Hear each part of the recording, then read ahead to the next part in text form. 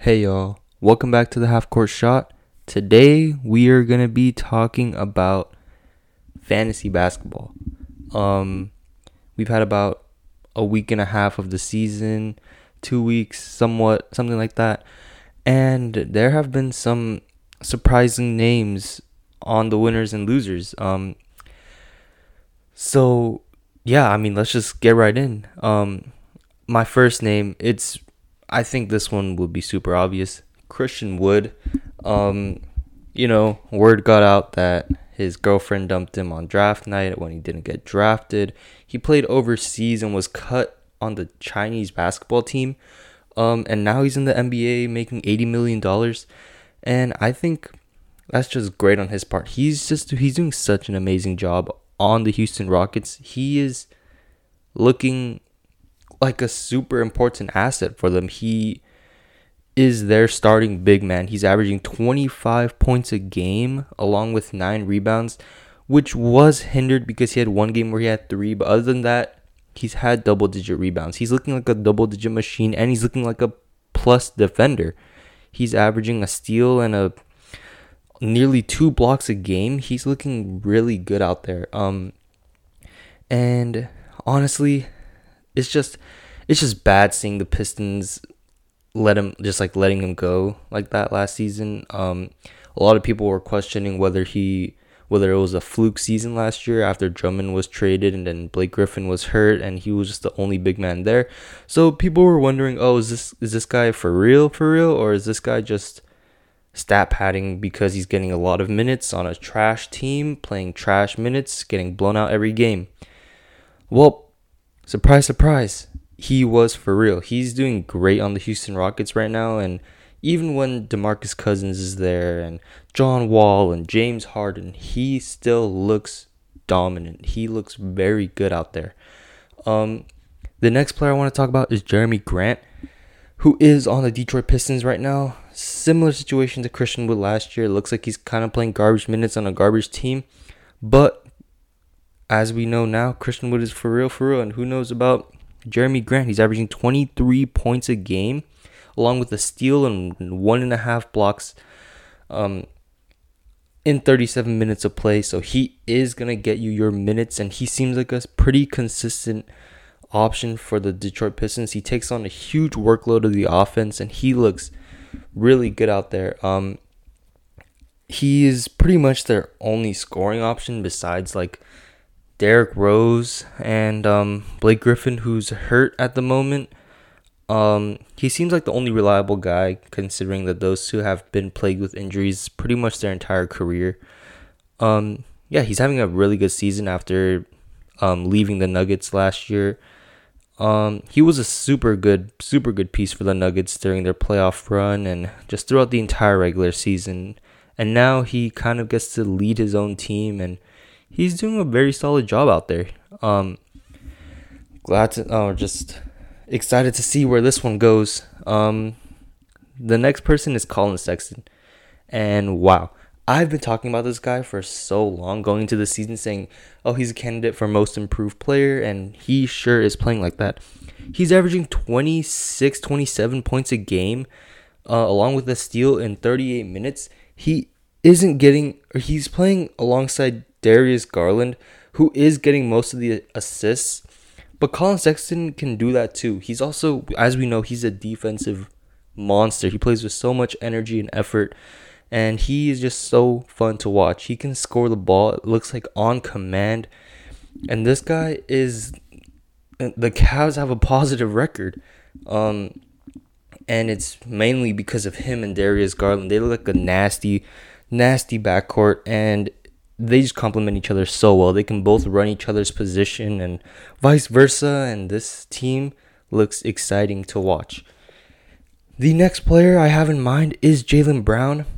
No surprise here. He it looks like he puts up 40-point games every other day. It's kind of crazy. As we know, he is a defensive freak. He can lock up your best player, your enemy's best player. He can guard up his own teammate.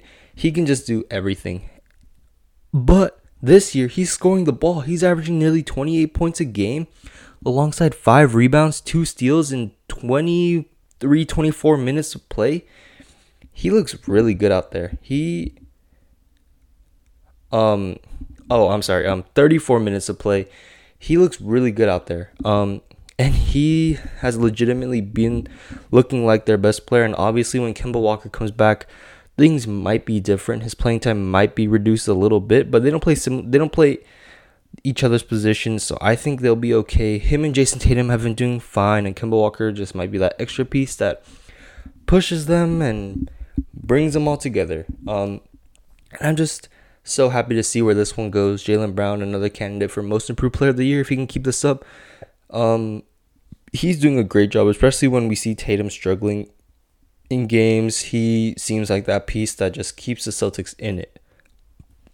Next player I have in mind is Mikal Bridges. Another very good defensive player. He's always locking up on the other team's best player because he can pretty much guard any position 1 through 4.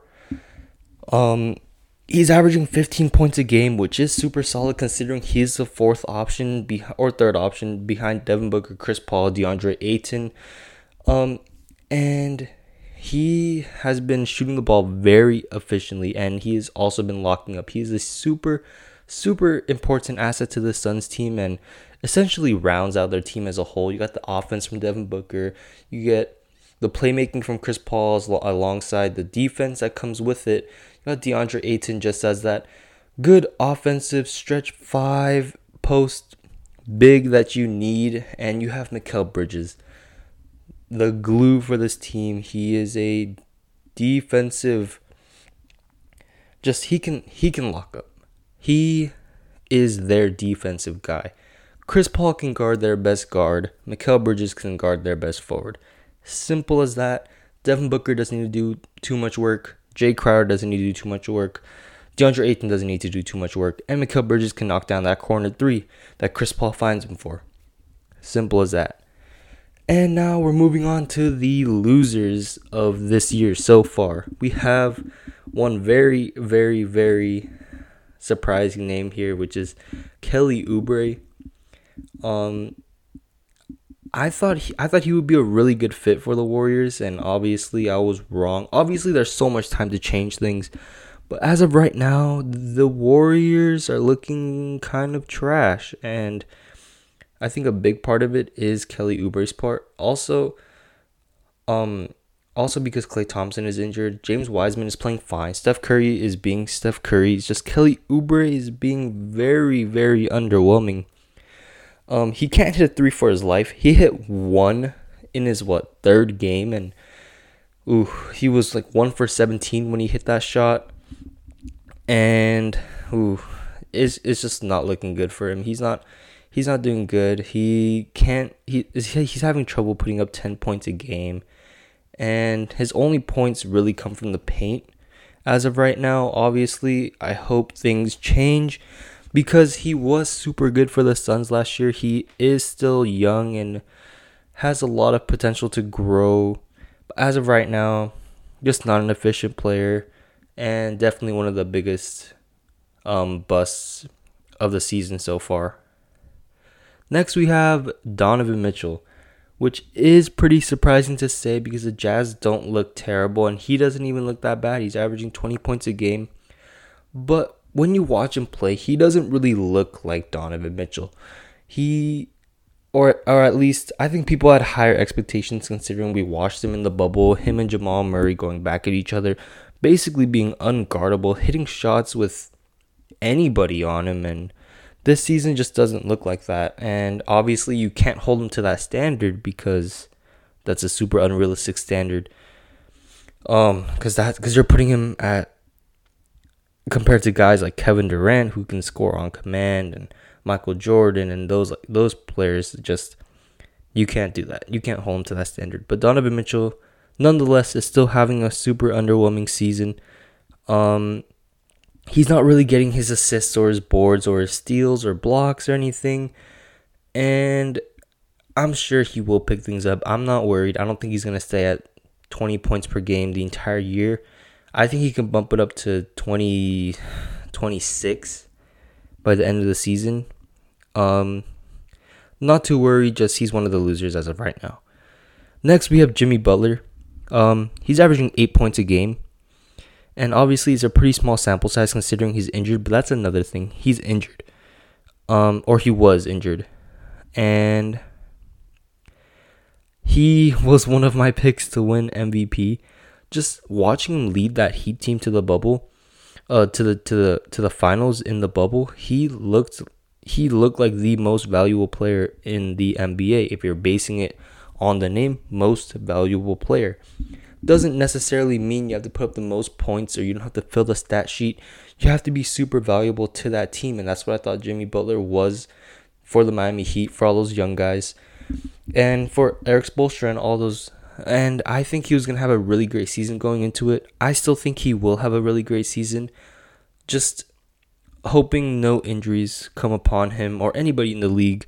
I think he's due for a great season, and his 8 point per game does not show his value very well to this Heat organization. Not too worried. He is one of the fantasy losers as of right now, around 7 games into the year. And then last but not least, we have TJ Warren, the bubble beast himself. TJ Warren is averaging 15 points per game right now. He is injured with a fracture, and he is out indefinitely. He is definitely one of the losers, considering he gave so many owners high hopes, and his draft stock 100% went up in fantasy basketball. It just sucks seeing this happen because he showed so much promise, so much potential in the bubble, and now it's just gone to waste. I just hope he comes back better than ever. I hope he proves me wrong, but as of right now, I don't see too much from him.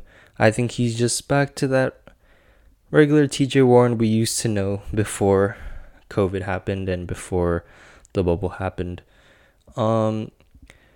Yeah, but anyways, that's all from me. Happy New Year's, everybody. And I'll be back next week with another episode, but this was the fantasy basketball winners and losers. 6-7 games into the year. Obviously not a huge sample size, but we are a 10th of the way through the year, basically, everybody. And happy New Year's, everybody. Stay safe, and that's all from me. I'm your host, Nathan Park, and this was the Half Court Shot, episode 18. See y'all next week.